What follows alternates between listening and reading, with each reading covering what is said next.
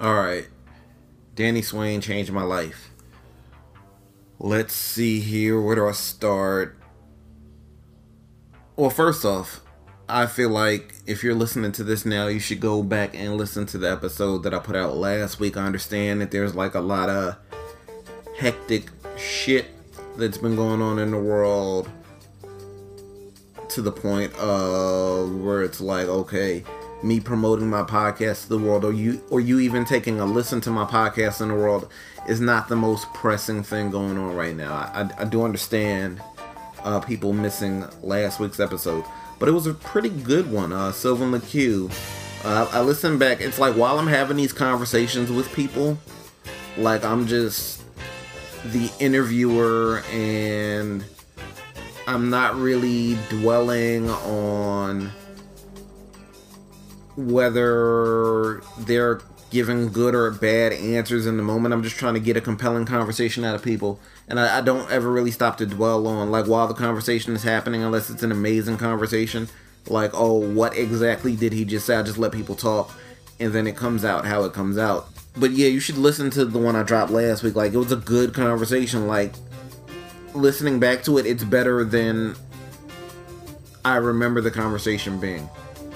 Okay, because like I said, when I'm in the moment of being the interviewer, I'm just the guy who's, you know, on one end of the mic. Like, I'm not really super focused on every word the person is saying. I just let them get theirs off. And the Sylvan LaCue one was better than I expected it to be. Now, the numbers don't say that, but it's a great episode worth checking out, in my opinion. But, you know, humbly speaking, again, all of my shit is dope. Anyway, Danny Swain. How did this saga, if you will, start? I want to say around the 2007-ish era. Yeah, 2007-ish era. I want to say with Danny is Dead. I'm pretty sure that's where the saga began. Danny is Dead. Me being who I am, and this is still who I am to this day, I'm the person that's trying to not necessarily be a tastemaker, but, and I kind of hate that word. I hate tastemaker. I hate curator. It's just terms that almost come to mean nothing. Like, quote unquote, you know, cool terms, like this is what I call myself because I want to brand myself and I want to be cool enough for people to recognize me and give me money for being this. But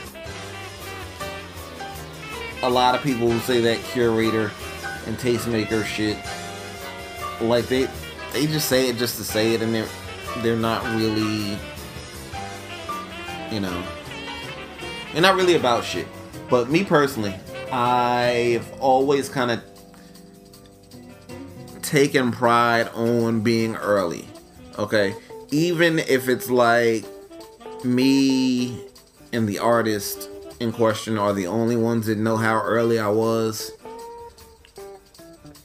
I don't necessarily do it for the big recognition. It's just like I take personal pride in, like, yo, I was on this shit before everybody, and I don't get mad when people hop on a wave. I get kind of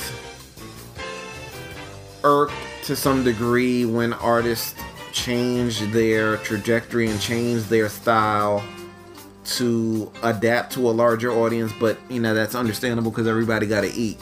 But for example, there's an artist named Levi Watson. To me, he's better than everybody. Okay, just fucking everybody. Like, he's better than like 8 out of 10 rappers you're listening to right now. Twitter, 222 followers. He put out a great album, debut album. It's called Neptune. This is around 2012, and he's still like practically undiscovered. But I can say I was early. At the time of this recording, he has 222 Twitter followers. Kevin Abstract. I played his music on my other show, Going Radio. I'm not gonna go as far as to say Kevin Abstract is gonna be like a superstar with like millions of followers, but he's on the way to that like Theophilus London level of fame, or who's somebody who's like big but not a household name. Kevin Abstract might be on the way to like that maybe McConan level of fame, or maybe like the Awful Records level of fame. Right now he has 16,000 followers. I was a fan in 2011, okay, playing his music, or sometime like 2011 2012 maybe, playing his music on my podcast, because it's just like, I just love to show support. The most infamous example is Tyler the Creator. I was within like his first, somewhere like in his first 1,000 Twitter followers. I was one of them. That young gentleman is now sitting on 3 million Twitter followers. Okay. Let's see here. 3 million Twitter followers. And I was like within the first 1,000. So like when somebody's buzzing, or not even buzzing, or when like the right people, quote unquote, or the people that want to brand themselves, not the people that want to brand themselves as tastemakers, people I actually consider to have good taste, like when they, or people who I can like trust to be on What's Next, when they're like talking about people, I'm gonna check them out. That's kind of how I discovered Danny is Dead, and I was like, oh, this is my new nigga right here. And fast forward to 2008-ish era. Yep. And I Love Her came out. Put my girlfriend at the time onto it. And like, she came up later on in the show. By the way, if she were to ever hear this show, or that little brief segment towards the end of the show, absolutely no love lost. I hope you're doing well. Absolutely no love lost. I made a little comment about the time in which we were together. It's not reflective of my feelings towards you at this point. I mean, she should know there's no hard feelings. Yeah, I just made a little comment about, oh, this is what was happening at the time. So, and I didn't even say any names, so like, I hope she doesn't bug out if she hears it. But, and like, if your memory is like so long that you know who my girlfriend was in 2008, get the fuck out of my business. Anyway, put her on to that, and it was just like, okay, yeah, I'm looking forward to, pretty much anything dude drops. Whereas Danny happened, so on and so forth. And then, I guess we had some mutual frustration with the state of trying to get a break. And the first song of the day that I'm playing is Where Is Danny? And I Love Her intro, dealing with his frustrations. And that was a song that might be my most played Danny song ever. That was a song that I felt, in my heart and spirit. Like, I felt the frustration at one point of trying to get on, or trying to be recognized for your talents, and being ignored, and your determination to just push through. And I played that a lot. Okay, like a fucking lot. Like, maybe on a daily basis. At one point I was playing that intro. And so the title of today's show is Danny Swain Changed My Life. That is kind of like I named it that for multiple reasons. Number one, it kind of jumps out at you, I think, and I need to do better with my labeling things and headlines that catch people's eyes. And it's kind of like poking fun at the J Dilla Changed My Life people, the t-shirts. Yeah, so Danny Swain did not quote unquote change my life. There were some coincidences that happened, a lot of, coincidental things ran together, and I kind of changed my own life by way of working hard, by way of doing him a favor, or a couple of favors, changed my life. Doing him a couple of favors that, changed my life. There was a phone call, which we discussed at the beginning of the show, and then there was an article I wrote just off the muscle, just like, oh, whatever, I'm just gonna throw this on my website, just to support my man. Like, I don't really give a fuck about writing right now, but here it is. I'll just do him this solid. And that started my career, basically. That kickstarted my career. That review that I published from my personal website, that changed everything pretty much. That made some history on the internet. That it just did a lot, okay? And I'm not gonna be talking much longer because this is a super long intro already, and I do want to get just to the meat and gravy of the show. But what I will say is, if I had not taken that phone call, or if I had not, if I had not, given him the time of the day for that phone call, even though we're cool, it's like I'm gonna look out for anybody who I'm like cool with. Like, I probably wouldn't just take no call from no stranger, I'm gonna look out for anybody who I'm cool with. And then, but like, if I had not written that review, it's just like, who knows if I'd ever be on. I might have just quit by now.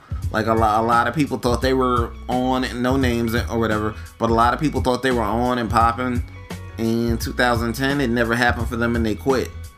So yeah, what I want to say most of all is, this is my gem of the day for you people. Okay, there's nothing wrong with helping people out. Okay, I see like this kind of trend of people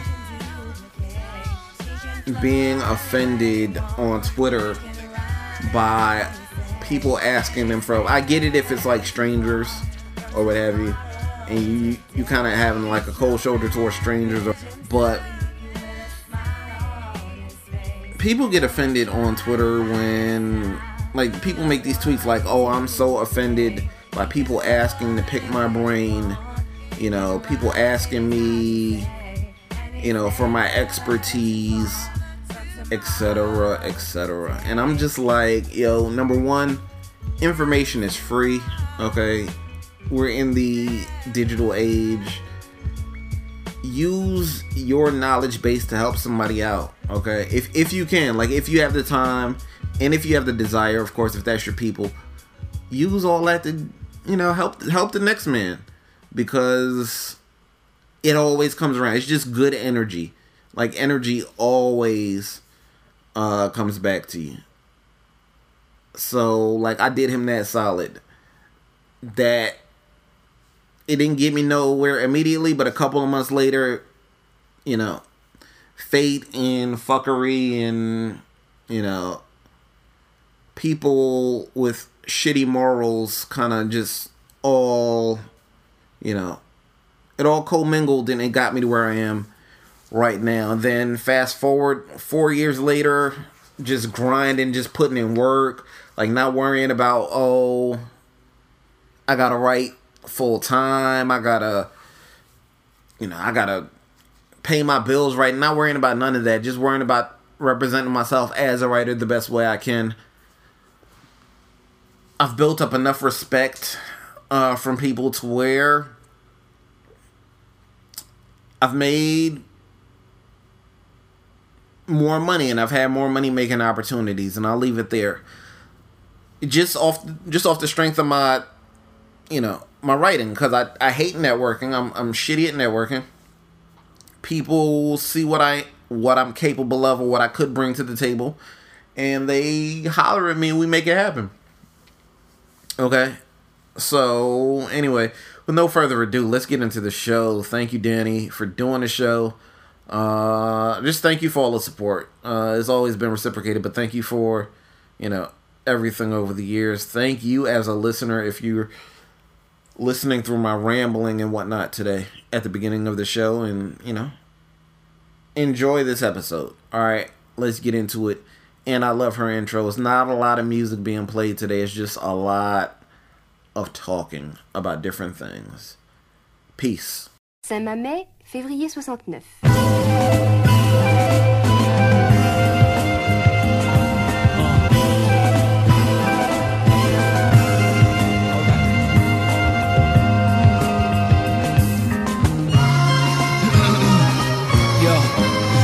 Got Jeepers. Only thing that changed was my crates got deeper.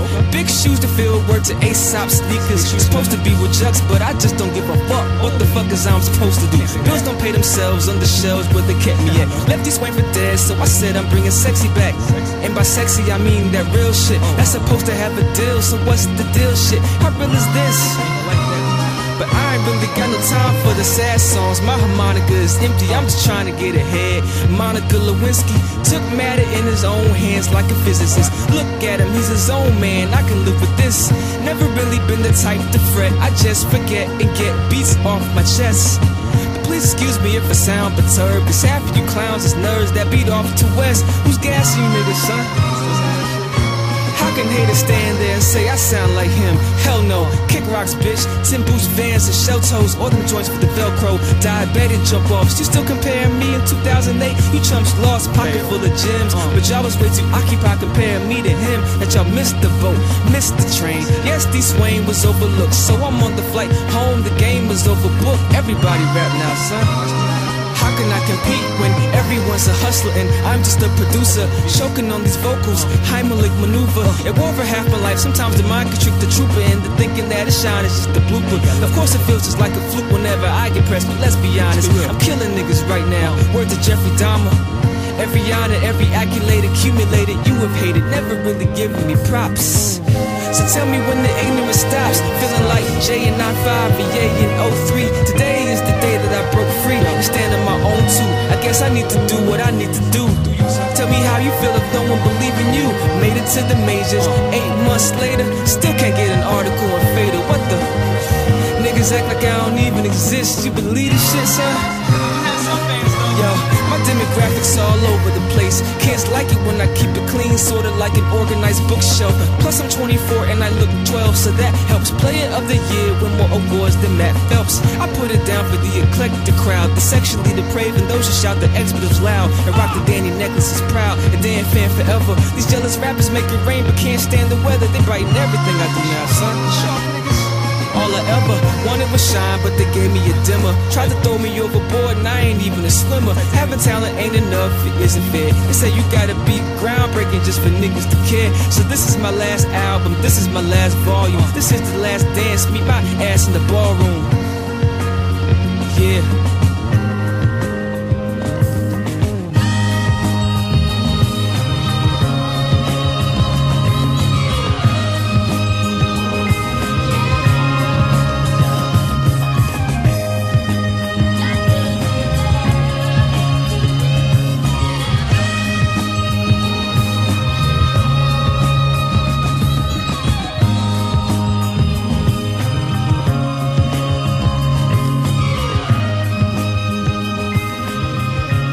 Swain, you gotta lighten up, my man. You know what I'm saying? Relax a little bit. At the end of the day, it's just music. Thursday throwbacks. I'm here with Danny Swain. Man, I have a decent amount of history with. I mean, should we just start? Give him the breakdown. Give him the breakdown, Young H. Give him the breakdown. I don't do the Young H thing anymore, but sorry. It's all good. We'll leave it on there. Mr. We're not putting that out on the air either. That's getting edited out. But you start over. It's just, What do you go by? GoInRadio.com, I guess. Yeah, All right. I don't have an official name. I won't call you anything. I just won't I call you don't shit. like people that know me in real life call me whatever they call me, but I don't have a real name. So the history is wild. I was a fan, and then it's like we played a crazy role like in each other's careers. Like, you hit me up one time and you were like, can I hit you up tonight? Can I give you a call about something? Yeah. And See, at this point, before I even says that, at this point, like, him and I had it already, like a mutual relationship in the sense that, like, I was putting music out, he's gonna give me props about it. At that point, like, I had a lot of online fans, I guess, that would hit me up like, hey, I like your stuff, keep moving. And he was one of the first people I remember that made like a blog post about me back when the blogs were doing their thing. So I remember him in the back of my mind. I remember everybody in the back of my mind who ever gives me any props. So I was like, I'm gonna look up this guy. And as years passed by, him and I got cooler and cooler. I gave him music firsthand, and now we are fast forward 2011. You take it away. So yeah, you hit me up, and it was like, I never told you this, but I thought I was about to be like on. Yeah. Like in the industry, he was like, yo, I gotta give you a call. Can I talk to you about something? Yeah. I thought you knew somebody that had a job for me at Interscope or. Well, in a way, you did get on. Yeah, eventually. I definitely got on. Eventually, but not that day. Yeah, with that call, it was like.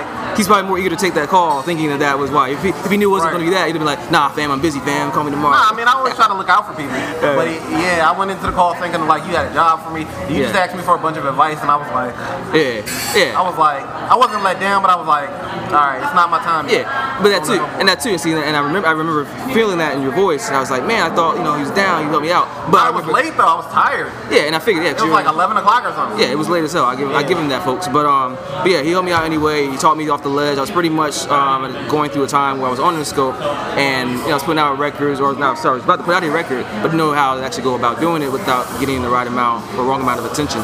So he suggested, man, you got to get those cosigns, you got to get big name artists, and I said, all right, I can do that. Like I was like not off the record, but it was like kind of like an unheralded consultant for an album that never came out officially. Yeah. Like I was like the consultant for this this album that just kind of. Yeah. Suffice to say, it kind of trolled the internet, or it kind of trolled the world. The entire world. Yeah, it trolled the entire world. And I should be talking about this album, but we'll talk about it some other time. Yeah, that album never came out, and then there was another one though. Yeah. Then the official version came out, and it was like pretty much altered in in a lot of ways. Let me ask you. I'm not gonna. I would never ask you to reveal how the whole the trolling went down. Sure. But like, how did some of the leaks start to happen? Well, because they were like leaks. Because you gave it to me and you were like, fam, this cannot get out ever. Absolutely. But then there were leaks, and then like people were like pissed. And, like when I heard the album, I was like, I was like, okay, this is my man, but this can't. This can't come out. No, this can't be real. Like, like I was like, yeah, he's definitely trolling. In a lot of ways, it wasn't real, but we'll talk about that some other. Again, I probably should talk about that, but we'll figure it out. We'll see how it goes along. But anyway, again, I'm very sentimental about my art, and at the time, again, there were a handful of people that were like, yo, Danny, man, we're rooting for you, and he was one of them.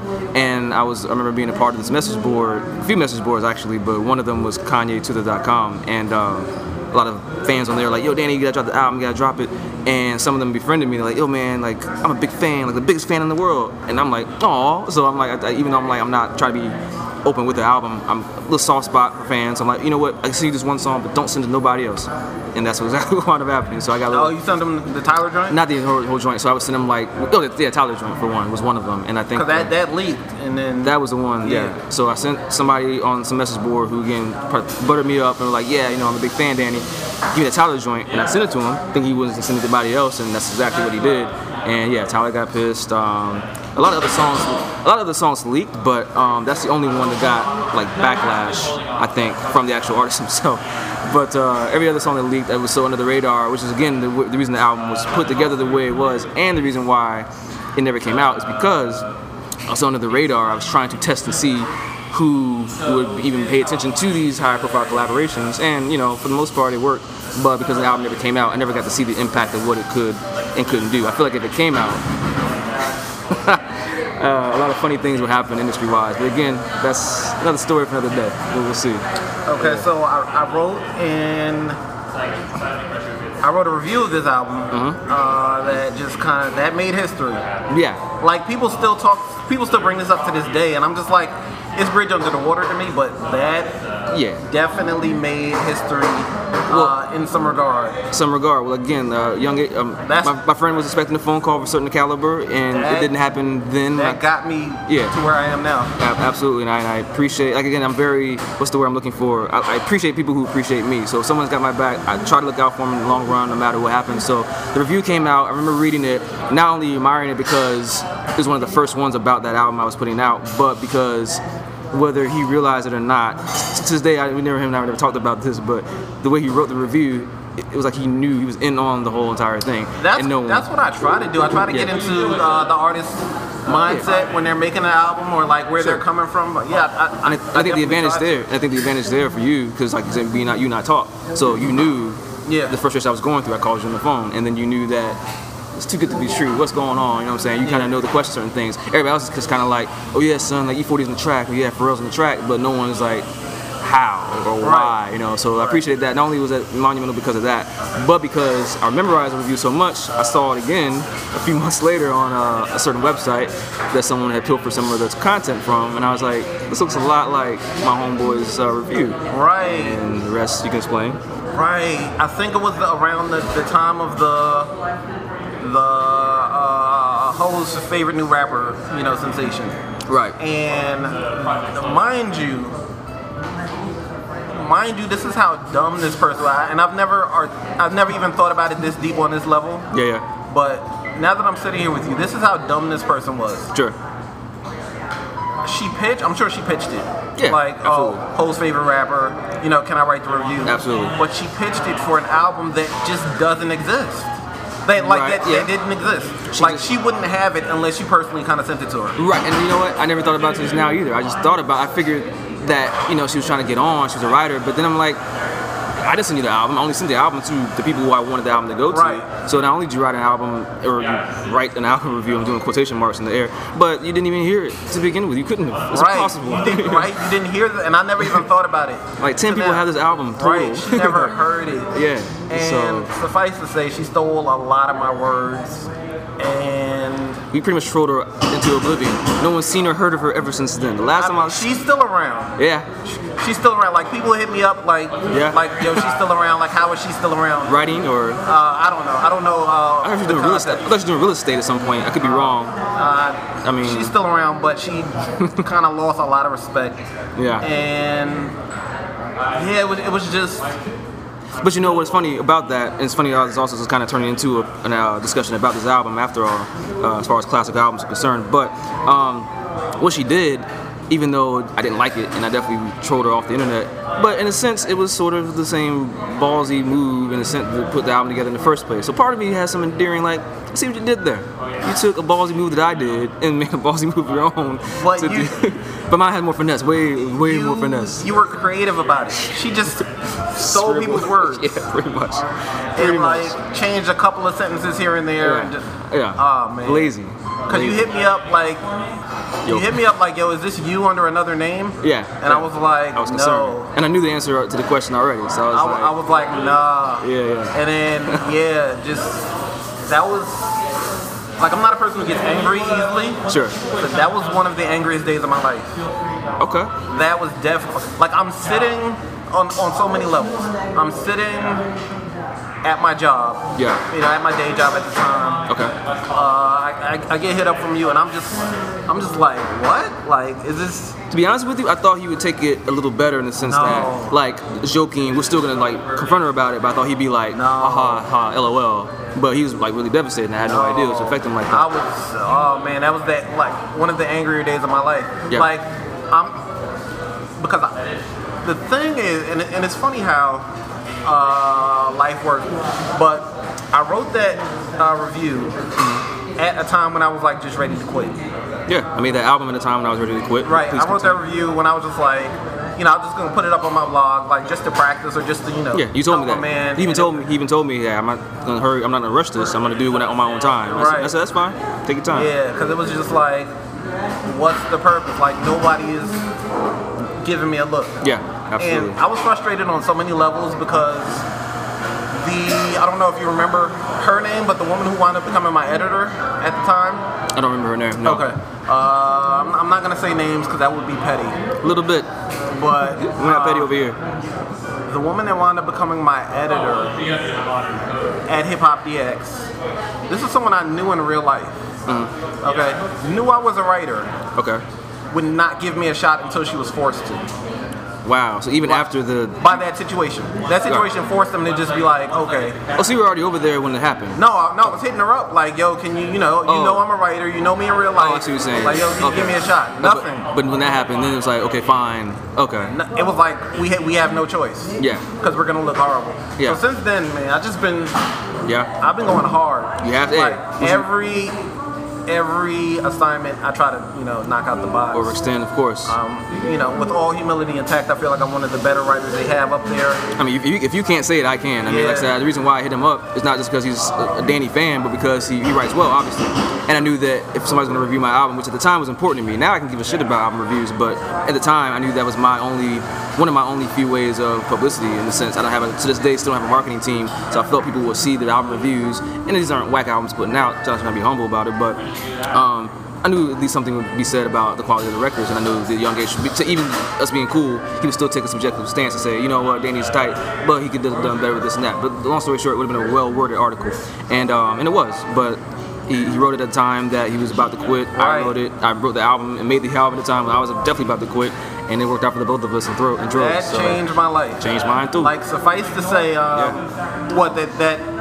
that controversy changed your life, or the album? The album, see, the controversy changed your life. The album itself changed mine because it was a song that Jay heard from it that he quit Quest Up about, and the rest about that is history. But yeah, the payback in general changed me and my homeboy's life, and that's what we. Yeah, man. Yeah. Like, suffice to say, like, I can't let any eggs out of the basket, but writing has gotten a lot better. I can't quit my day job off of it yet, but. Yeah, you mean writing like the gigs themselves? Oh yeah. It's gotten a lot better. Like, cool. I know you're not on Twitter a lot, but if you watch my timeline, like, shit is about to get real in July. I'm happy for this dude. Yeah. Good dude, good writer. It's about to get real in July. In fact, if we can, we might as well just go ahead and discuss it, man. We already had the introduction, but I mean, I know you said classic albums. Unless you want to talk about classic albums, we can. I mean, we could keep going with Payback for now, but we have more to talk about with that and just your whole history. Okay. Cool. Would you say that? Well, you said that changed your life. I was gonna say, would you say that helped or hurt your career, like the controversy with your album? Well, it's funny. I knew what I was doing. I knew that if the album was ever released in the capacity that it was originally supposed to be, and the artists that were, quote unquote on the album caught wind of it, I knew that there'd be some backlash. But I was fine with that. I was okay at the time. Like, no one, same like you said earlier, there was not a look. No one was giving me a look. I know I was putting out records, but as a matter of fact, I was frustrated specifically because my previous record, Where's Danny, was to me my best album ever. I was excited about it. I worked on it with my friend at the time, and we. That's coming up. Yep. Okay, and we split up or whatever. I redid the album, put it out again a few years later through Interscope, and no one was checking for it. And I was like, listen to this album, it's great. I can't believe no one heard it. So around that time, I was being counted out, and I was like, man, if I do this album and put these people on here, however I put them on here, whatever happens, man. I don't give a fuck. And had the Jay-Z Quest thing not happened, I probably would have put it out. But because of the capacity and the way I put the album together, I didn't want to hurt that relationship with me and him. So I tucked it away, and I put out a new version of the album so it wouldn't hurt as much as it would have with no. Basically, it's like, having nothing else to live for, so you're jumping off the ledge, and it's like, wait, Danny, we love you. So you get off the ledge and kind of like put your plans away. It was kind of like that. So the controversy didn't necessarily hurt me in the long run because people's attention spans are very short. But and everybody pretty much forgot about the Tyler leak, or I think there's another leak that happened, I forget, but that made people angry. But after the Payback really came out and Quest took me under his wing, things definitely got better for sure. I'm in LA right now, in a sense, because I met somebody through Quest that put me on to a TV show that he was a fan of. Got it. So speaking of trolling, my favorite topic. One of your favorite things to do. Well, before we get to the trolling. Okay, before we get to the trolling. Yeah. So speaking of Where's Danny, why did you go so left field with that? like with just the, you know, you'd have like construction noises in the songs and just opera here and there, and just it was like, like why did you add all of that crazy stuff in there? You know, what's funny about that? I was listening to Life of Pablo the other day, and Kanye doesn't have like construction noises, but a lot of his songs cut off halfway to and midpoint and have random noises in them, and you know, shit like that. So it's funny that, you know, that's a question that I get asked a lot, but having that diarrhea type vomit spit album where it stops here and starts there and random stuff in there, it's not that unheard of. But I think I did it that way because I don't know, I got tired of people saying that you know, my production was being I was overcompensating for my lyrics being not as great for great production. So people were basically saying my beats were better than my lyrics, and the reason why my beats were so good is I sucked as a lyricist. At that time, I wanted to be respected as a great rapper. So I was like, well, hell no, I'm gonna put out an album with all these random beats, and the intermissions are gonna be just as random as the beats themselves. So I'm rapping about, you know, lyrical stuff that makes no sense, and I have this like Turkish sample, and then like I have a construction site playing in the background as well to show you how loopy the album can get. So I try to illustrate just the ADD nature of the record. Not to annoy people. I wouldn't call that trolling. That's more like No, trolling was a different topic. Okay. This is just a Where's Danny topic. Oh yeah. Where's Danny just was supposed to be a regular random ass, you know, like you never know what's gonna happen next, like expect the unexpected kind of thing. And that's all it was. It wasn't calculated. I didn't say I love construction worker sounds, I'm gonna put that on the album. I just found something that was annoying and I just put it on the record. Alright, so where are you, if anywhere, with Alex Goose at this point? We talked earlier in the first 5 minutes of the entire conversation about things happening for a reason and divine intervention and all that shit. I have friends from SCAD right now I used to go to school with that are in LA too. They're not here with me, but they came on their own. And a few of them are going to actually link up with a dude and Alex Goose. And I heard rumblings that, you know, reconciliation could be possible. Now you consider that album's, you know, the fallout rather was about 2009, I guess it was. That's 6-7 years ago. That's a long time to be estranged with an old friend.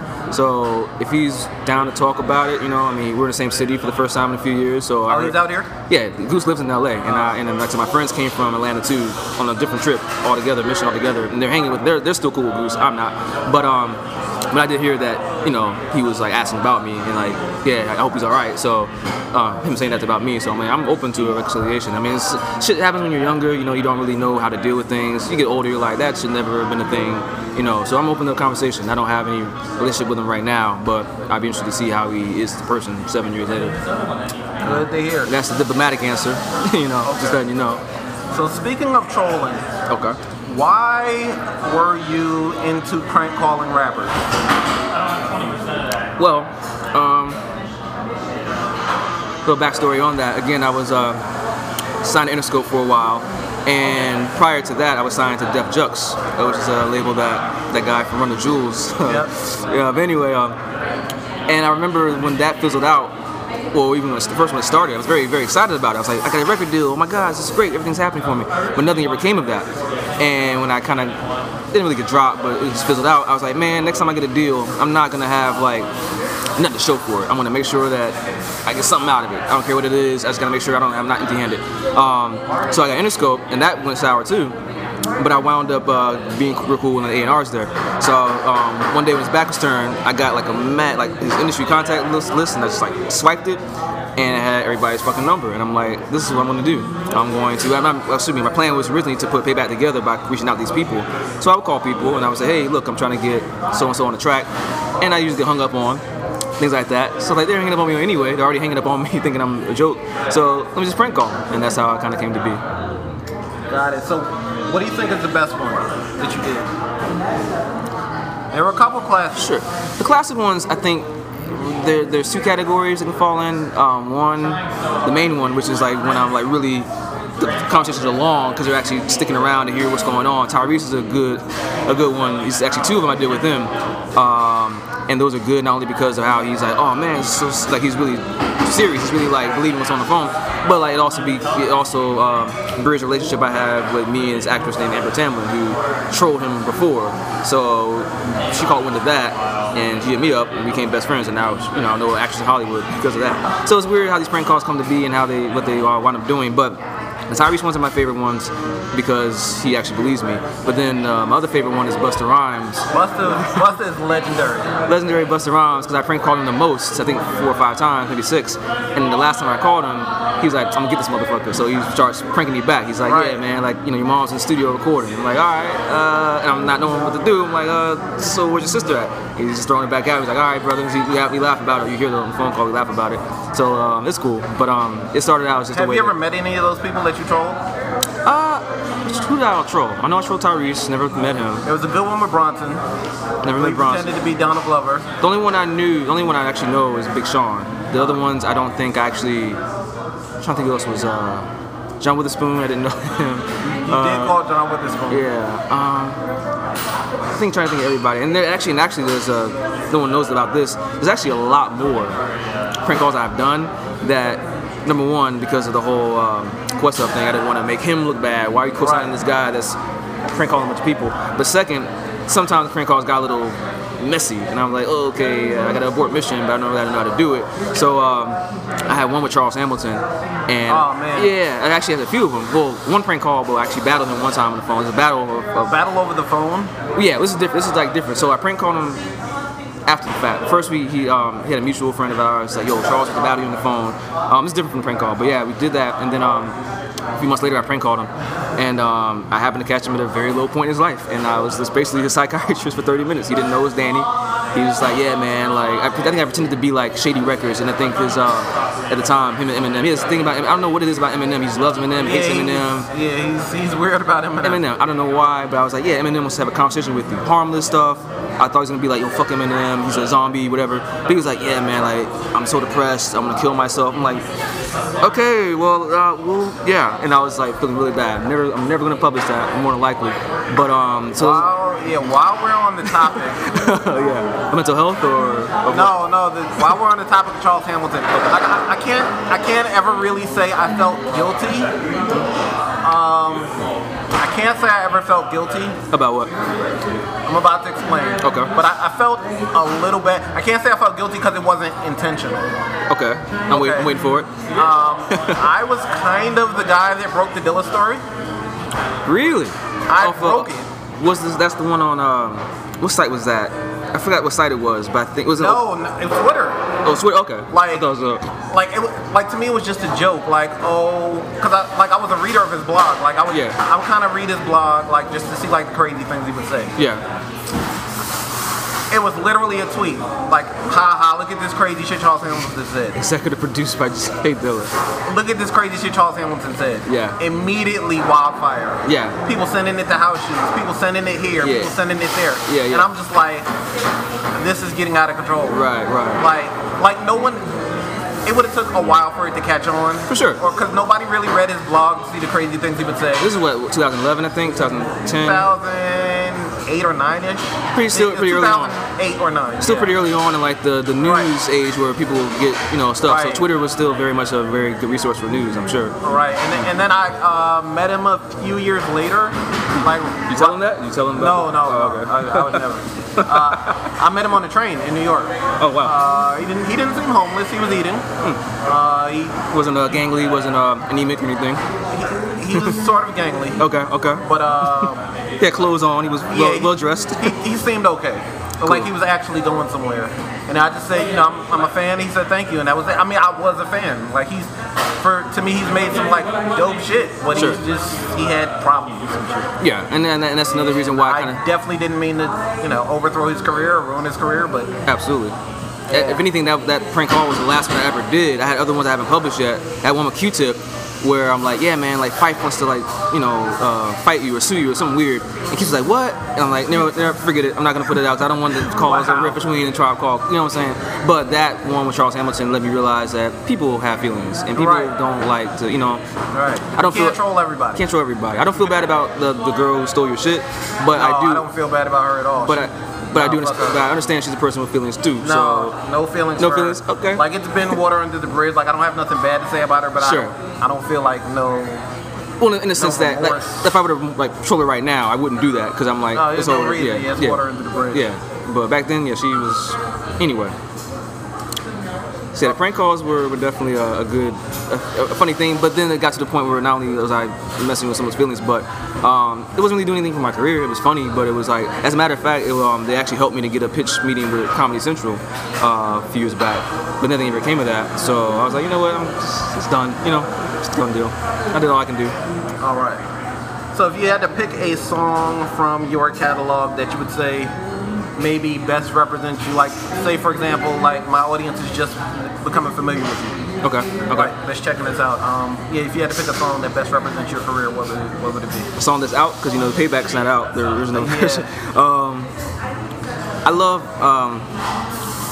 I'm not sure if you're supposed to talk about your albums in this way, but you know, And I Love Her was my favorite record I did, and it got a lot of attention. And I appreciate that, I really do. I think this next album I'm working on right now is definitely a descendant of that, but you'll hear it soon. Sorry, I got an email. But I think a song from that one.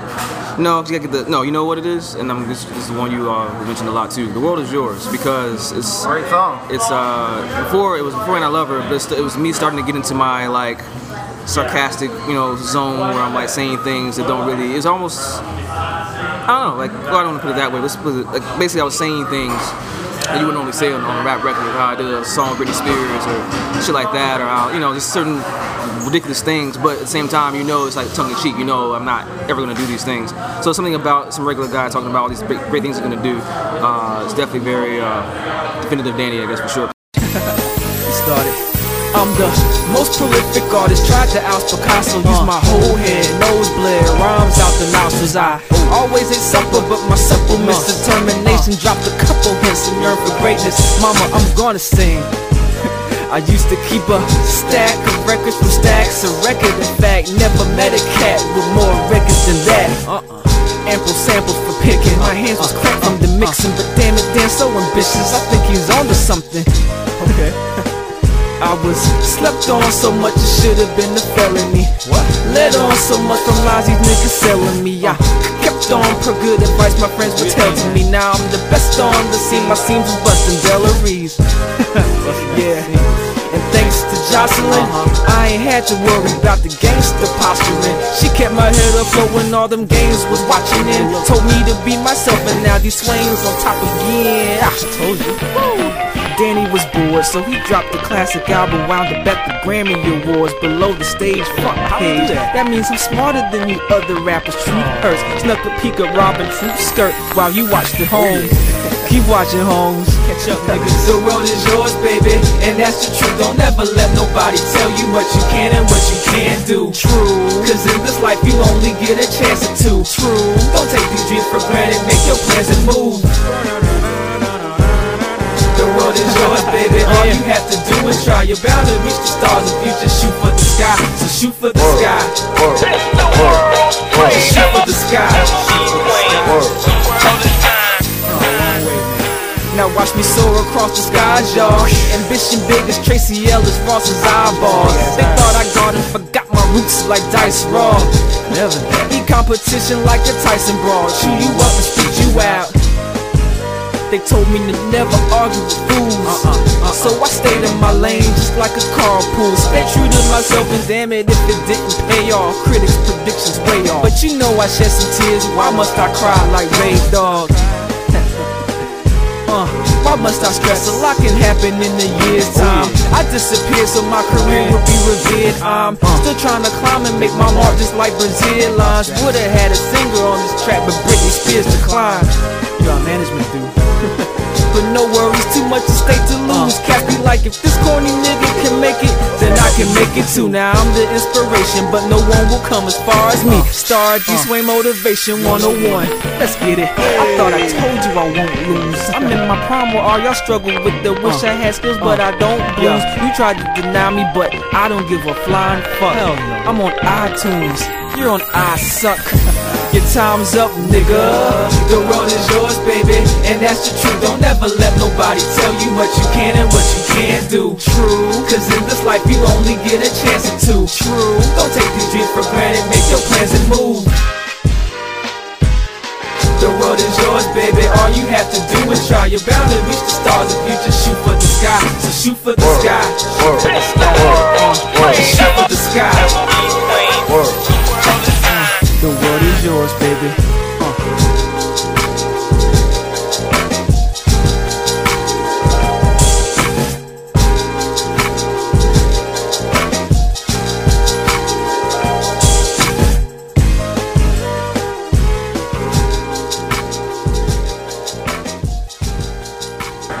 before you decided on the album to discuss today, you were talking about you were considering doing a Kanye album. And what do you make of the Kanye comparisons, you know, over the years? I don't hear them as much anymore, but to be honest with you, it's probably because I don't even talk about it as much anymore. When I first came out with music, started doing music, my first record was called The College Kicked Out. Admittedly, that's not a good idea. I don't know why I did that, but that's probably the largest reason why I got the comparisons early on. Every album since then, up until maybe Payback, maybe Where's Danny, I guess. I was like, oh, y'all gonna compare me to Kanye? Oh, it's like that, and I would just talk about it. And the more you talk about negative shit, people are gonna be like, yeah, it's the Kanye West guy. You guys always talking, you know. So when I stopped talking about it as much, I stopped getting as much. But early on, obviously I didn't care for it, but I know part of it was on me. In retrospect, part of it was on me just mentioning it a lot. If there's anything I can say that's true about those comparisons, it's just the fact that we produce and rap. Chance, you know, is more of a Kanye clone, I guess you would say, or descendant of him than I am. I just like the guys. At the time, like on 405. I like the guy's music. You know, like his actual his personality wasn't a big thing at the time. Like people weren't like asshole Kanye, this and that. It was just all about his music. Now, if I got a Kanye comparison in 2016, I'd be pretty offended, as a matter of fact. So, but back in the day, I can kind of see why, but not that much. Because I was dating a girl at the time, and I think I tried to put her onto the Charm title track. Yeah.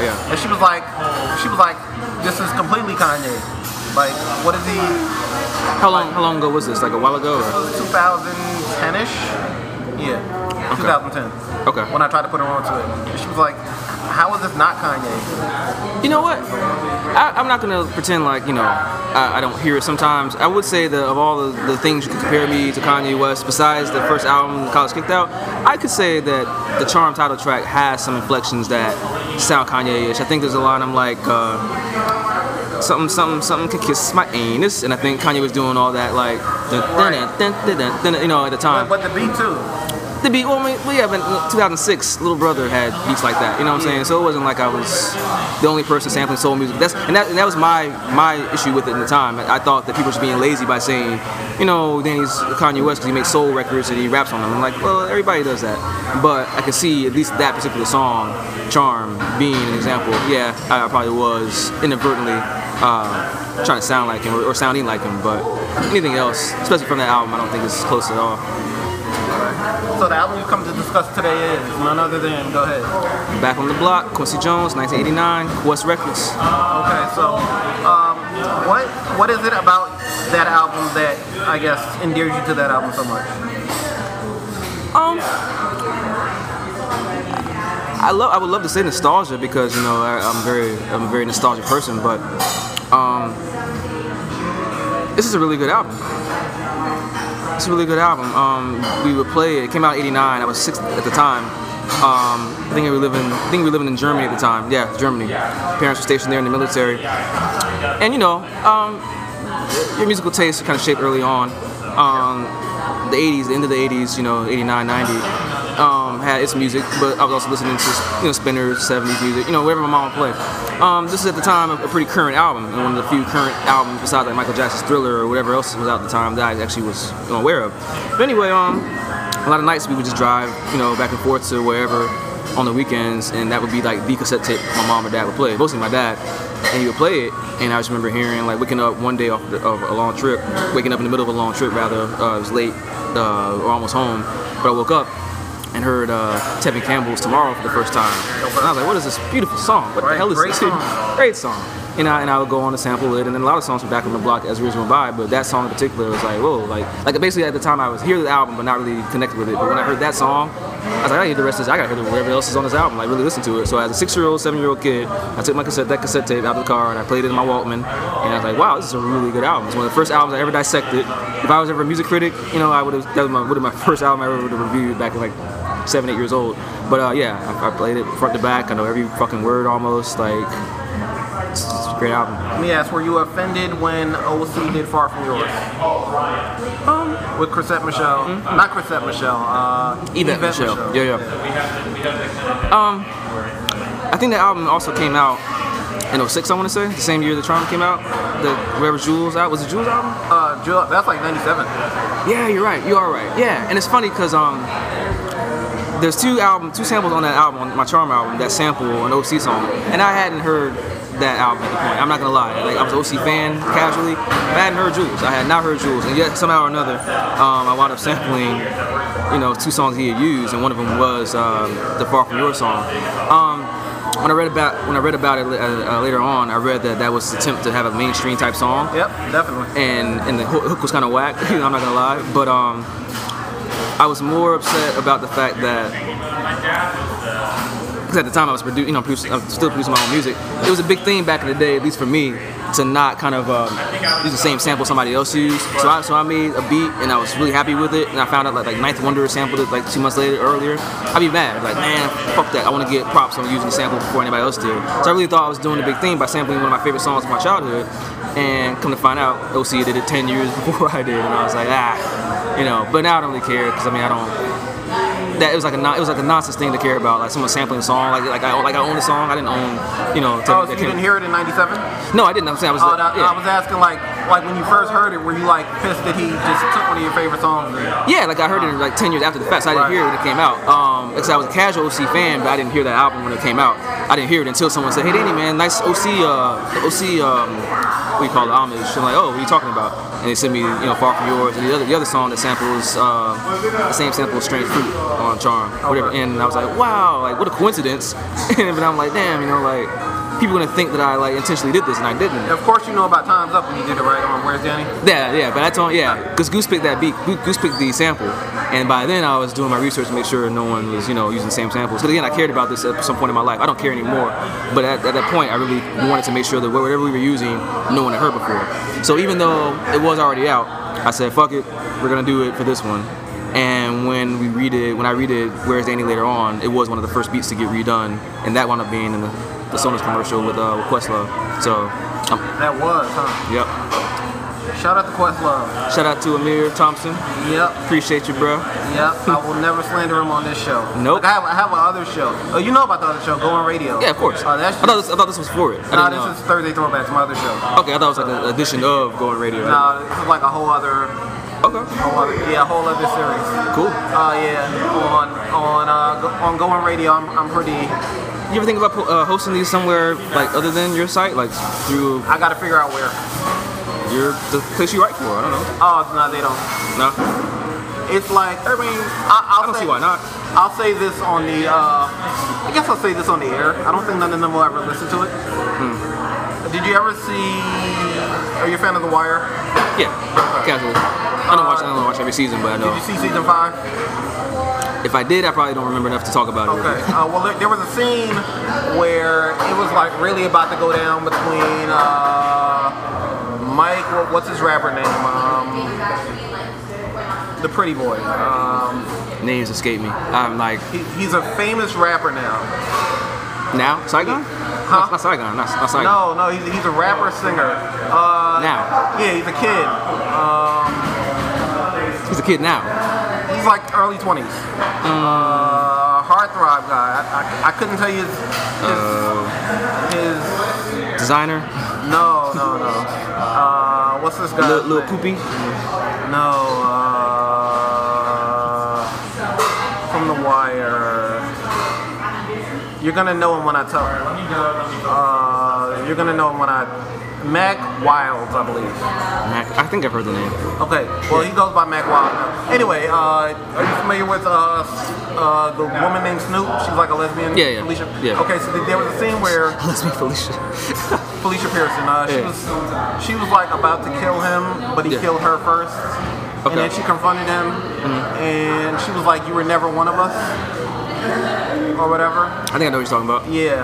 So that's kind of how it is with me and that site. Like they respect me and they respect my talent, but I don't feel like I'm family. Yeah.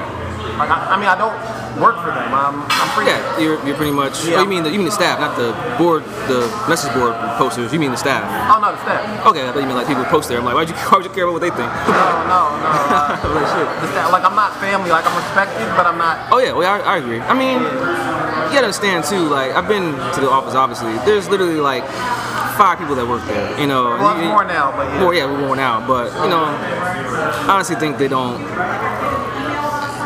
I don't know if it's a respect thing or a lack of care. I just think they don't. They're self-absorbed. They just they care about Quest, maybe Black Thought. No, I'm talking about Hip Hop DX. Oh, you said that site, and the first thing I thought You said of the was site I write for. yeah. And I for some reason when you said that site, I immediately thought. No. I immediately thought. Okay. No. Sorry. Oh, I love OK Player. You want to get into a little going radio? You want to get into a little? We could do something. I'm here. Cause I hold grudges like a motherfucker. I don't care how long ago it was. This guy is a bulldozer. Christmas party. Christmas The one I saw party. you at? No, 2008. Okay. 2008 Christmas party. And 9 years ago or 8 years ago was too long to be holding a grudge like this. But I had an RSVP for the Christmas party at BB King's in New York. Yeah. Had an RSVP and everything. Jenny Seuss met me at the door and was like, "You're not getting you're not getting in, but your name isn't on the list." Okay. And I was like, "What? I have an RSVP and everything. Your name isn't on the list. You can't get in." And I was like so like respectful, so calm, so like Sure. just like kind of pleading my case, but I wasn't like pushy. I wasn't. Did you have like email confirmation or something you could show her? Or? I didn't have an email confirmation, but Gotcha. I had an RSVP that said my name was on the list. Sure. Right, and I was just calm about it. I was respectful. I wasn't nothing. Right. She says to the bouncer, "Get him out of the line. Wow. He's like he can't get in." And I mean, I did get in by way of my man.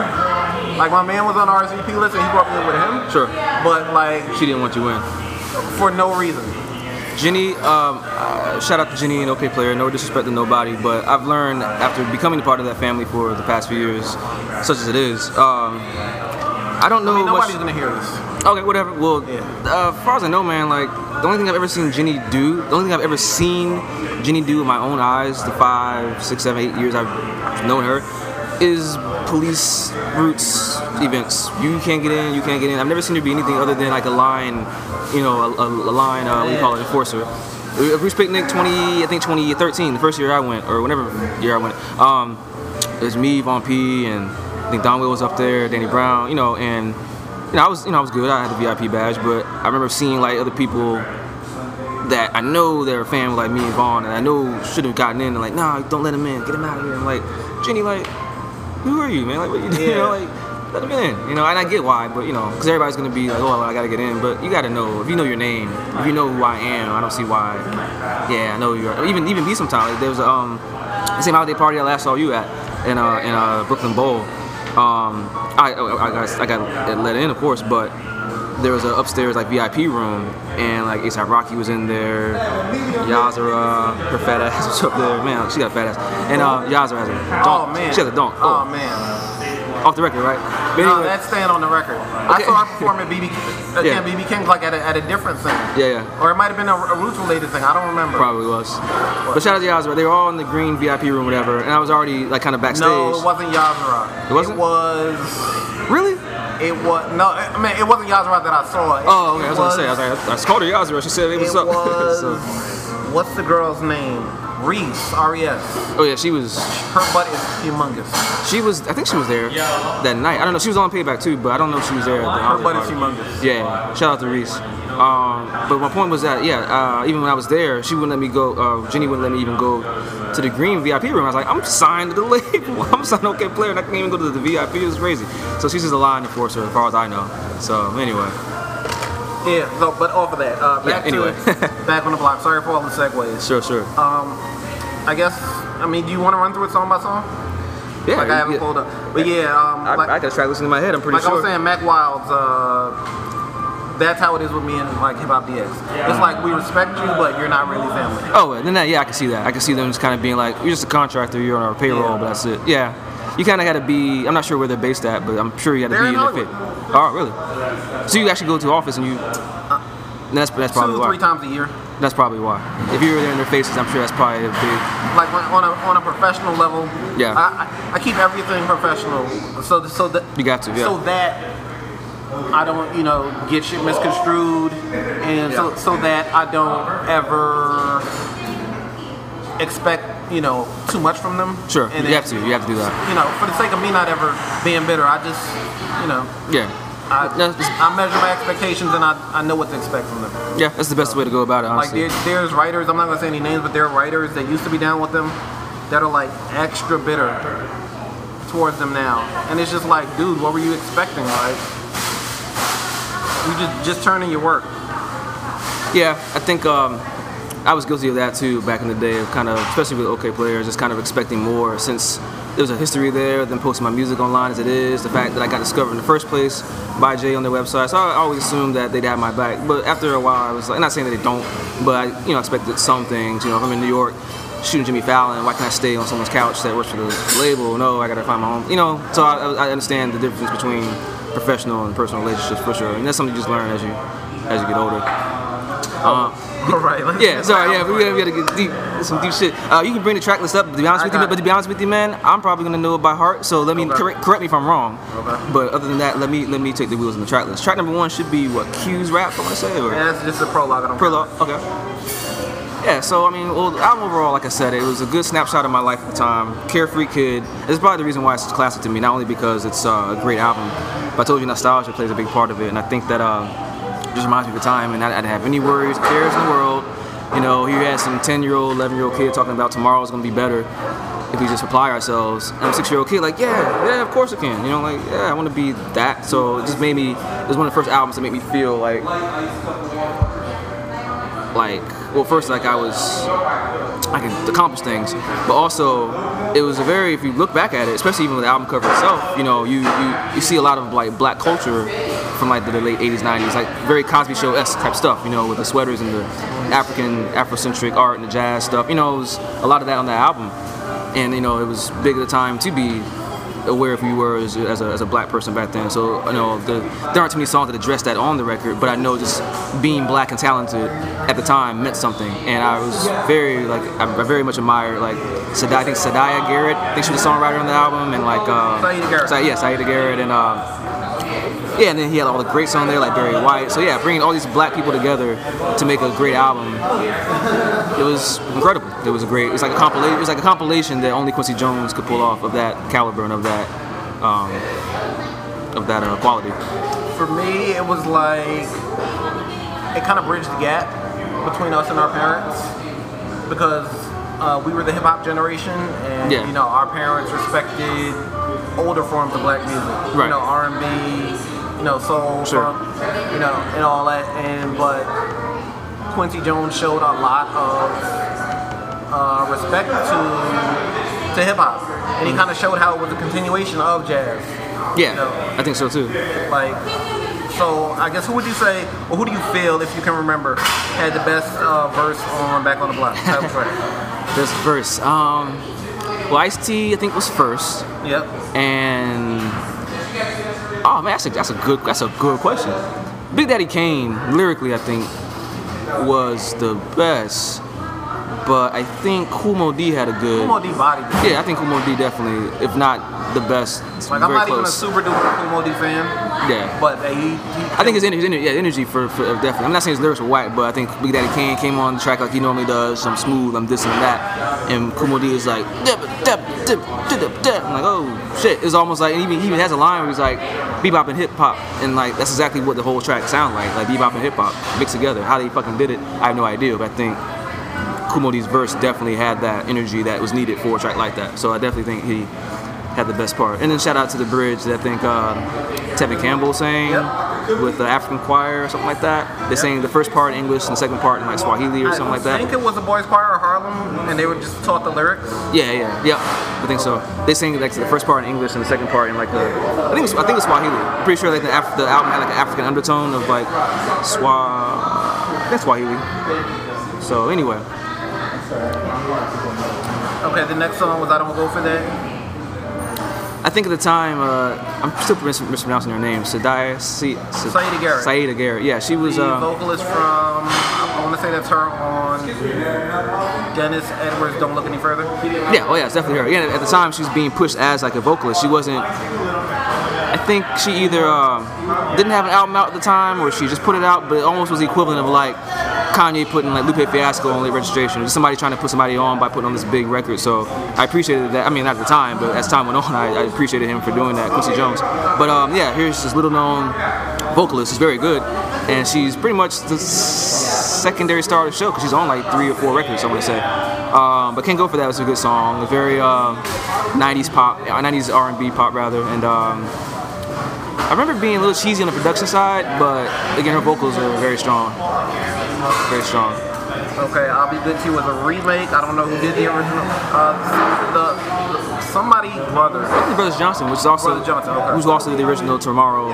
We'll get to that later, of course. But I think, and the reason probably for that is Quincy Jones produced for the original. Yeah, and they also I think they were signed to his label, Brothers Johnson, at some point. So I think that's the reason why the connection is there. I liked it. Ray Charles, I think, is on the song. Ray Charles and Shaka Khan. Yeah. And like the little playful little banter they have at the end. Take my credit cards, American Express. Like Ray Charles, I think, had passed away not long after that, right? Or I don't know when he passed. Yeah, I forget too. But at the time when I heard it, I know that when I was like younger. Yeah, it was interesting because I think as time, as years went on, I kind of got the idea in my mind to dote on women and buy them things in hopes they'll like me. And this was one of those. At that age? Yeah, man. Like 8, 6? At 6, 7 years old, I was already plotting on how to get girls. I was like a Casanova already. I was kissing girls on a ping pong table, so I was already doing a good job in that sense. But then I heard this song, so I'm like, all I gotta do is buy girls, rings and flowers. That's it, like whatever. But it's not necessarily true. Girls don't always, like that or treat you right. But the point is, that song, I'll Be Good to You, was definitely interesting song in that respect because it seemed as if that's all it took. And as a impressionable kid, kind of shaped my romantic thoughts, I guess, or thoughts of romance at the time, even as a young guy. And then it wasn't until later, like last year, where I knew that it's not all it's cracked up to be. But it's a good song, though. The song's not all it's cracked up to be, or romance? The romance aspect of it itself. Because the song itself is not like romantic. It's like, I'll be good to you. You treat me good, now I'll buy you a car. You treat me nice, now you can use my American Express. That's bullshit, But at the time, like, yeah, I gotta get me American Express, Mom. Like, what the fuck is that? Why would you do that? You're 6. Get out of here. But yeah. We Be Doing It. Take 6 killed it. Probably my favorite joint on the album besides. It's the most underrated by far song on the album. There's no instruments in that entire song. Right. It's an acapella party, is what it says. Right. I can talk about this song at length. Al Jarreau's on it. Is he? I thought it was all Take 6. No, they have Al Jarreau. Take 6 too, but Al Jarreau, he sings the second verse. He's on the second. Oh, that's him? Yeah. And I think I keep pronouncing her name, Saida Garrett? Yeah, she's on it too. I think. I could be wrong about that. But yeah, they have no instruments, and they're like, the drums are like them beating their chest or whatever it is. I thought it was a dude like using his mouth. It's a mixture of all of these things. So like they're do, and then like it's a lot of people doing different instruments. There's a line on the song too, where it's like we got the lowest bass. We got the lowest bass possible, but there's no bass around. So they're pretty much talking. The song's pretty much about how good they are at doing an acapella song, and they're right. The song is incredible. I've been meaning to sample the song for the longest time, but I really have I don't even want to disrespect it like that. It's such a great song. How can you sample it? You can't. Just throw it into a beat? I could take the bass line from that song, which is their mouths, like you said, and I could easily cut it up, but it wouldn't do it justice. The reason why I sample music is I want to take it a step further. There's nothing I can do to improve on that song. It's an incredible song, and not even from a producer standpoint. From a musician standpoint, when I was young, 6, 7 years old, for the first time hearing it, I don't even think I understood the concept of that at the time. I was like, okay, it's an acapella party. They're beating on tape, whatever they're doing to make music.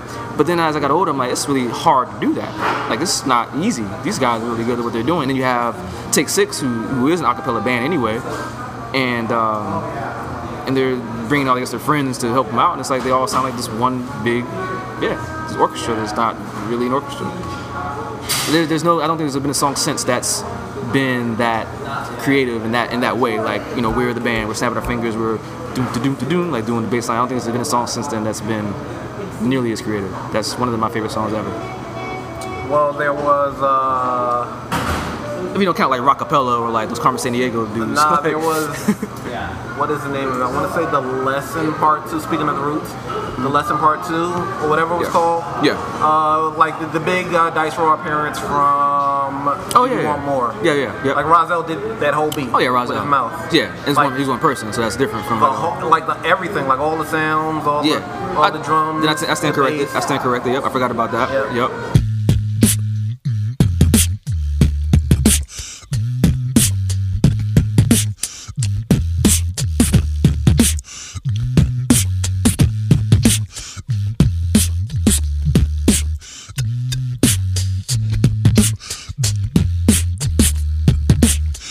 Lyrically versatile, my rap definition is wild. I wrote graffiti as a juvenile, resting on Deuce Tray and used to boost grade Kangos with 555 souls from the streets of the Philadelphiatic insane. For monetary gain, niggas are slain on the train. It's homicide for wealth, stealth missions for crack in the alleyways when niggas get grazed in the back from straight shots. Clips with hollow tips for your spine or either remain calm, catch a rhyme to your mind. Niggas, you know my style. I run a motherfucking rap muck with Malik in a U-Haul truck. I stand 5 for 7 in command of the party and scam like Uncle Sam. I'm never caught up in the glass eye of your action cam cause I'm down low. Artistic, exquisite rap pro that get the dough. It's the Philly Borough dread thoroughbred for Dolo. I bag solo like a nigga that boosts polo. Stepping through the corridors of metaphors, looking over my left shoulder. The mic still feel colder than before. With this jazz shit I hit your jaw, Dice Raw. Get up on the mic, my young poor. I be the nigga blowing up the spot on tour. Surely real to the core, old school like 84. I never die. Raps till my lungs collapse, then relax until my knack for tracks bring it back on time. When I rhyme, my rep remain. Either go against the grain or your ass is found slain. I overcome. Niggas want styles and I throw you some, show you some. Get on the mic and take it over, son. Dice Raw. The motherfucking wild noise. Get on the mic and perpetrating his voice. I leave niggas missing in action like the dads in the projects. My style like a nomad, travel around and catch rat. I'm ill versatile with the skill no more. Whack MCs wanna flex, but these styles ain't raw. Got to know the real meaning of the ill shit, kid. I knew mad damage, but never will catch a bed with my knapsack full of ill shit that I just boosted from the corner store when I let loose more flavor. That's me ripping heads off from the scenes. Niggas didn't play like Jeru and come clean. I beat down on their heads like drum machines or 808s, cause my style flows out great and super spectac. With all the raw rap, pull a metal chair out my knapsack across your back, crack. Now do you feel the pain? Of course, I guess you're believing that I'm insane. When I'm tagging my name up on the train, I got so much pride, I got so much soul with lyrics high to make niggas stop, drop, and roll. Now check me out one time for your ass. Fast styles equivalent of an AIDS infected Glock blast. Niggas know my style, plus they really want more. Props from Mount Vernon to Mount Rushmore. Okay, kid, you know my style is buck wild, little bit chill that you can never get when I'm thinking in particular flavor that you want. I sit back and smoke a fat blunt in class. Teachers can kiss my ass. I'm twice Dice bigger D-roll. Never take a bad fall. Smack your head up against the wall like playing handball. My style's ill. I slam like Hulk Hogan. Dice Raw written on my arm. Niggas know my slogan while I read your last breath. Niggas better watch these steps. Fat bull catch rat. Ill back to keep you in check. With the hell of 5 beats and hard rhymes. Niggas on my style when I go the whole 9. I beat down punks, cut them up in the fruit chunks like fruit salad. My style smooth like knowledge. Blunt, so what you want? If you got beef, then come get it. If you don't, well then forget it. My rap style's exquisite. I'm raw daddy. Like niggas with no Trojans on the stage when I'm on, I got to keep my composure. Where I'm from, it's like a whole different world. Hop on a train, honey dipping, I'ma snatch your squirrels. Most corrupt motherfucker in the 10th grade. Juvenile course, Judge McKay could not fade. Don't ask me, honey, I'm not the one for stressing. If you wanna know, better ask brother question. Cause he know the time like I know the time. When I grab the microphone, it's like summertime. Lay back to recline in my lazy boy chair. Dice Raw, the wild know it, I'm the fuck up out of here.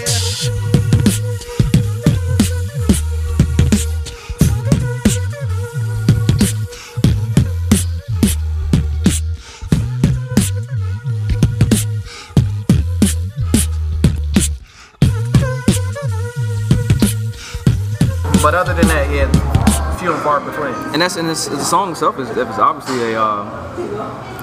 I mean, it's got influences of, as I hear it, like this, bebop, and I think the whole album in general was like a jazz meets hip hop meets bebop kind of thing. And that song definitely encompassed that.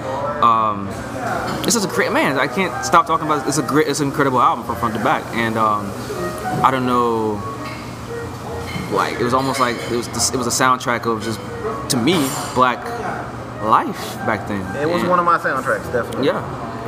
The Places You Found Love, the only song I don't like. You know what's funny? Because it comes on right after my favorite song on the album, I've been forced to listen to it over the years. When I first heard it, I wasn't crazy about it either. But you know, you have a cassette tape and you can't press the rewind button fast enough sometimes, so you just let the song play. And I heard it, and it's a good song. It is actually a really good song. Chaka Khan is on it, I believe. I think Saida Carey, I'm never gonna get her name right, is on the song. But yeah, it's a pretty moving song about love, and I think the African voices, even though I just got done talking about how it was great for black culture, I wasn't crazy about the African voices on the song. I didn't think they fit on that song. But the more I listened to it, it definitely grew on me. It was definitely the sleeper song on that album. I would say my least favorite song on the album, if anything, was it would have been I can't think of the track listing right. Probably I can't go. I'm sorry. Probably I'll Be Good to You. Okay. But going back to that. But yeah, this one was not my favorite at first, but it definitely grew on me. I'm trying to think of something about the song. You were soaking wet. Yeah, it's you know it's one of those songs where it's a mood song. Definitely a song that either puts you in a mood or get you out of it. If that makes any sense. Most of the songs are kind of fun, but this one's like very, very just heavy. You know, production-wise, lyrics-wise. It's not my favorite, but it's one of to me, the strongest songs on there. It's probably one of the unsung songs on there. And it's actually funny too, because a lot of those songs from the album weren't really singles. All you really know from this album is The Secret Garden and Tomorrow. But that's one of those songs where it should have been in conversations too back then, I feel like, or even now, but they don't get mentioned a lot, which is unfortunate. But I like the song, I do now. I wasn't a fan at first either, like you, but it grew on me. I encourage you to listen to it again and reconsider your stance. I play the album annually or maybe every couple of years. Yeah. That song just never grew on me. I just think like the mood of it is just too. I know it's not a somber song, but it just sounds like it's just too dramatic, almost too serious. For the album's tone overall, I can see that, but even like it ends with Secret Garden, which you know is romantic, but it's also kind of deep, or not deep, but you know the moods change. It goes from. I think that again for me it was just the voices. I think the production didn't match that song, but in retrospect it kind of has. So you know it was a lot of things, but. Not my favorite, but one of my favorites for sure. My favorite song, I consider it one song, Jazz Corner of the World in Birdland. Yeah. Because they jump right into one another. Yeah. That's my favorite song. Oh, the one with the prelude and then the song? Yeah, they have these excerpts from these jazz greats. Miles Davis has a little part. I don't know I don't know Quincy Jones' history like that to know how he got to work with all these great people, but they respect and love that man. And you can hear when they talk about his jazz history is deep. Like I'm sure he worked with Miles Davis before. Yeah, I mean, even saying that, I mean, but to work with him is one thing, but to work with him for years and years to the point where like you have Ella Fitzgerald on your album that's in the 90s, like you must have a really good history with these people. So it just speaks about Quincy Jones' like not only influence but his likability. I don't know, talent. You know, obviously you want to work with somebody that's talented. So hearing all these great jazz musicians talk about how it was starting off in their careers or whatever they were talking about, right, you know. This is after, mind you, this is after Thriller and Bad. Yeah. Like literally directly after. I think actually Bad came out. Bad was like 88 maybe. I thought Bad was 91. No, Dangerous was 91. You're right. Bad was 88. Yep. Because I went to the tour. You went to the tour? Madison Square Garden. Nice. I didn't go. I wish I was there. Yep. Yeah, so I was already familiar with Birdland at the time, the song. Hearing it revamped for the 90s. To be honest with you, that's one of the songs that also kind of grew on me. Not because it's a bad song. I thought it was kind of overproduced. Not back then, but like as time went on. But I thought it was overproduced. It sounded very 90s and very kind of cheesy with the They were trying to do like I mean version. That was the point, yeah. And I remember the older versions. I'm like, this is not. Like majority of those songs on there, or at least half of them, were covers. So I was cool with Tomorrow. I was cool with I'll Be Good to You. but this one was not one of my favorite covers they did. Even September, which we'll get to in a second, I'm sure, is a cover song, and they're all brilliant covers. But this one I wasn't crazy about. I still like it because I like Birdland. I like the song in general, so I'll always like it. But this version of it, I honestly will say that it's not my favorite cover. It's not my favorite song on the album. I do like the prelude, I like the interlude before it, but it just felt overproduced for sure. I actually wound up, and I'm sure we'll talk about it. I mean, I keep trying to insert it in there, but a lot of songs from Back on the Block I either sample at some point or put in my album. So in the very end of Where Is Danny, which we talked about earlier, I think I took the part off Birdland where she's, I think it's Ella Fitzgerald's like, how about a big hand there? No, Sarah Vaughan. Sarah Vaughan, how about a big hand there? Thank you. I put it at the end of where it closes out the Where Is Danny album. So basically every album since, I would say, every album since like Charm, I would say, including the Fly song, I had a Back on the Block either sample or snippet in that album. Every single album, even Payback, I want to say, has some Back on the Block homage. And that song, even though it's not my favorite song, I wound up taking part of it anyway to use on my album. Okay, so September, I know you sampled that on Payback, the one that came out. Sure did. And I wasn't crazy about the beat. The beat that I made. And we'll talk about how the second version of Payback was rushed in a way. But when I did that, I was on a Timbaland vibe, so I took the song. But it's funny, when I first heard the album, Back on the Block, this is another song I liked a lot off first listen. It's very soothing. It's very spa, waiting room music. A lot of people say that Drake's music is very like spa, waiting room production-wise, wise. So it was one of those first examples of that to me. But Take Six is a very good group. Yep. And they do good acapella, but it's also cool hearing them over with like decent production. So September is a Brazilian wedding song. First performed, I could be wrong, but first performed by Earth, Wind & Fire? No.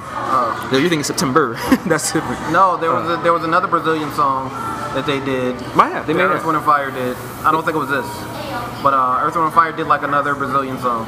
I think I know what you're talking about. I don't think it's September. Okay. I could be right to look it up. If it's new, if it is, hey, I know something new today. But yeah, I think Ivan. Let me look it up. September, Ivan.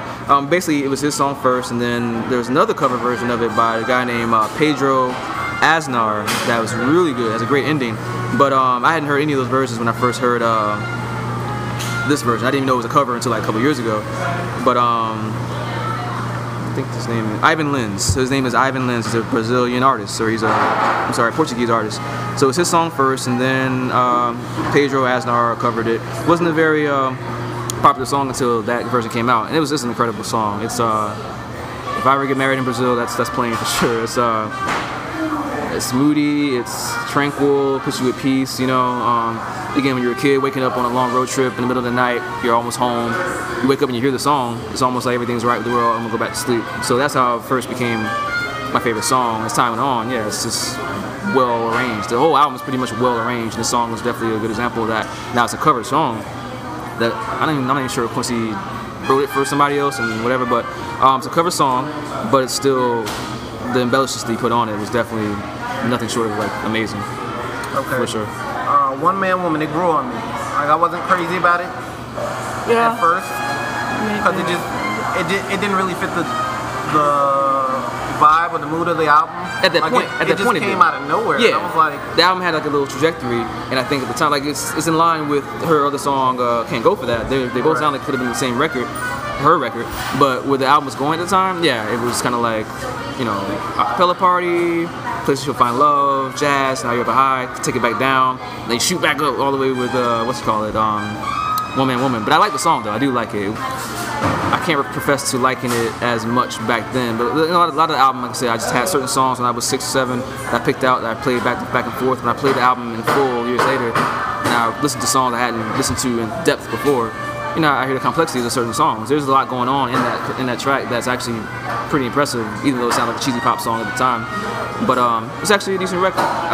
Does it belong on Back on the Block? Well, yeah, maybe. But maybe, if you know what, the album is sequenced pretty well, Back on the Block, but it could have used some changing around. I would have put either Can't Go For That or One Man Woman on the album. I don't know if I would put both of them on there. I don't know. But I do like the record though. It's one of my favorites. It grew on me. in 2 minutes or less tomorrow, because I know you could sit here all day about that. Wait, say it again? I said in 2 minutes or less tomorrow, because I know you could sit here for like another hour. Oh, yeah. Oh, I can talk about tomorrow forever. Man,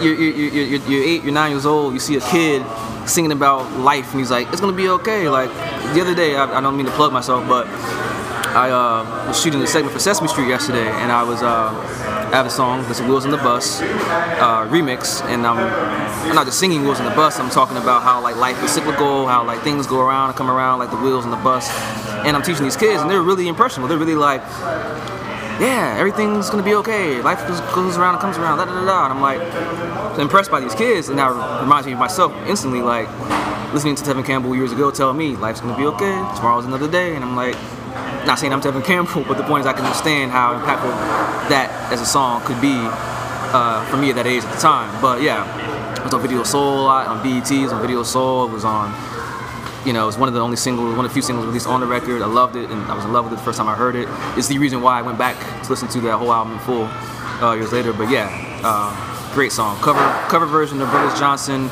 The song actually had no lyrics at the beginning when it was written in the 70s. And that's actually the version that OC sampled, not the Tevin Campbell version. Okay. Well, they took the lyrics, melody from the lyrics, I guess. But yeah. Anyway, but yeah, it's a good cover version. Great, one of the best covers I've ever heard. And like the bridge is incredible. Yeah, if we try, man, don't give me that. I'm gonna be singing it. I'm not. Not me where the choir comes in. Yeah. I mean, to even have a song that's at the time 20 years old. No. I'm sorry, like 10 years old at the time, whatever. But have a song that was lyricless for 10 years, write lyrics to 10 years later and have it be incredible. That's something like this. Quincy Jones, shout out to Quincy Jones, you're a genius. But that song, ultimately, in a lot of ways, changed my life, shaped my life, and made me believe in myself very early on in my life. So, shout out to Tomorrow, Better You, Better Me. Listen to it if you haven't already. All right, finally, Secret Garden. Again, at that point in my life, even at 6 years old, I was a Casanova of sorts. You know, I was accosting young girls and making out with them, and you know, in latchkey class, or whatever the fuck you call it. So, hearing that song, hearing all these, you know, these men, older men woo this mystery woman, I'm like, yeah, I need to do more of that. But more than that, the song itself is just very seductive. I mean, the song's called Secret Garden, Sweet Seduction Suite, and yeah, if I was a woman, I'm sure I like that song a lot more. I mean, I'm like, oh, you know, but I think it was cool how he got R&B legends of like past, present, and I think it's past and present, because I don't think anybody like up and coming was on that song. It was just like El DeBar. Maybe, was Albie Shore on that? He was on it. Okay, he was up and coming. He's probably the only person, up and coming. But yeah, so past, present, and future, you had James Ingram, I think it was. Yep. Del DeBar's on it. Yep. Barry White, obviously. The one thing that has, I love the song. It's one of my favorite songs of all time. One of my favorites on the record. But, and thinking 2009 or 10, Quincy had the idea that let's update the song with Usher. Oh, I think I remember that. Yeah, Robin Thicke and some shit. I don't know if I've heard it, but I think I heard about it, and I was like, I refuse to go near this. I did it. I listened to it, man, and I got to tell you, I wish I never did. It wasn't good? It had a trap beat on it when trap music was already starting. Was it? Yeah, man. It was, if not trap, like dancey. Like very like, and like, that's not even how this, no, I should never listen to the song. But I blanked that song out of my mind, that version of the song out of my mind. Which goes to show you that, you know, not all Quincy Jones covers are great, but shout out to Quincy Jones. That song originally should stay in its place. There's no way. Oh, what made it worse is I think they kept Barry White's part. So you got Barry White singing next to Usher, and like, I think Jermaine Dupri was on it, which is really weird. You can look it up right now. It's really fucking weird. So yeah, I didn't like the way they did that. I get it. You know, you Back on the Block had covers on it, so it's only right to cover some song 10 years from now. But you know, but at the same time, John Legend also redid Tomorrow, Better You, Better Me, which I also didn't like. Yeah, I think on the same album that was on. I think I want to say whatever album that was. There were a lot of covers from Back on the Block that I ignored and I don't listen to. Wow. But John Legend redid Tomorrow. You know, he sounds tomorrow like it didn't sound at all good. Yeah. No. It's not. It's something different when you hear a song as a kid, hearing these kids singing a song to you about life versus some note toast, you know, R&B singer that I can't diss him. He's on payback, whether he knows it or not. But yeah, I love the original version. I don't care for the remake with Jermaine Dupri and Quincy Jones. All right, that covers it. If you had to pick a song to play from the album. Right now or in general? For the show. Oh, yeah. Acapella Party. We be doing it. Absolutely. Okay. Favorite joint of the album. All right, let's get into that.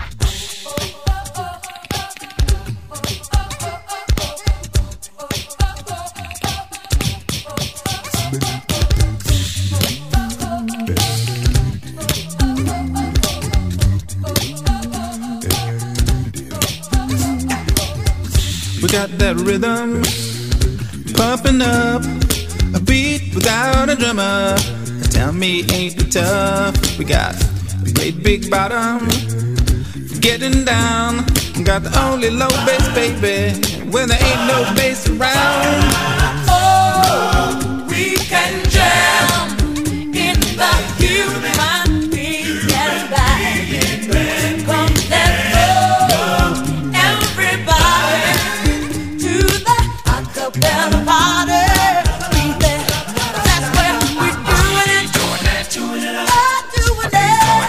it up. Be slamming, we be jamming on the wood. We be doing it. Yeah, doing it. Be grooving, doing what we got. Why not? It's hot. Pump it up, pump it up. Pump it up, homeboy, just like that. A funky feeling, Check it out. when we get together. You know we rock the house. Tell you right quick, I want to get a little bit. keep it for a while. So everybody can check this sucker out. Now we get down. So much fun till break of life. So let's go, everybody, to the acapella party. It's alright, 'cause we like be doing it. Doing it up. Oh, doing it. Be slamming, we be jamming on the wood. We be doing it. Yeah, doing it. Be grooving, using what we got. Why not? 'Cause it's hot.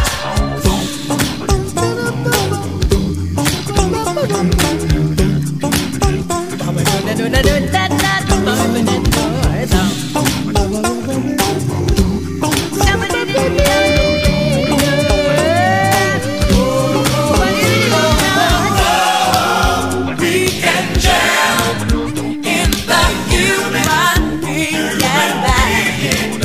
So let's go, everybody, to the acapella party. That's where we doing it. Doing it. We be doing it. Doing it. Let's do it. We be doing it. Doing it up. Doing it up. Why not? It's hot. We doing it. Doing it up. Doing it up. Be slapping, we be jamming on the floor. We be doing it. We be doing it. Doing it up. Doing it up. Be grooving, doing what we got. What's been up musically since then? What's the status of Book of Daniel?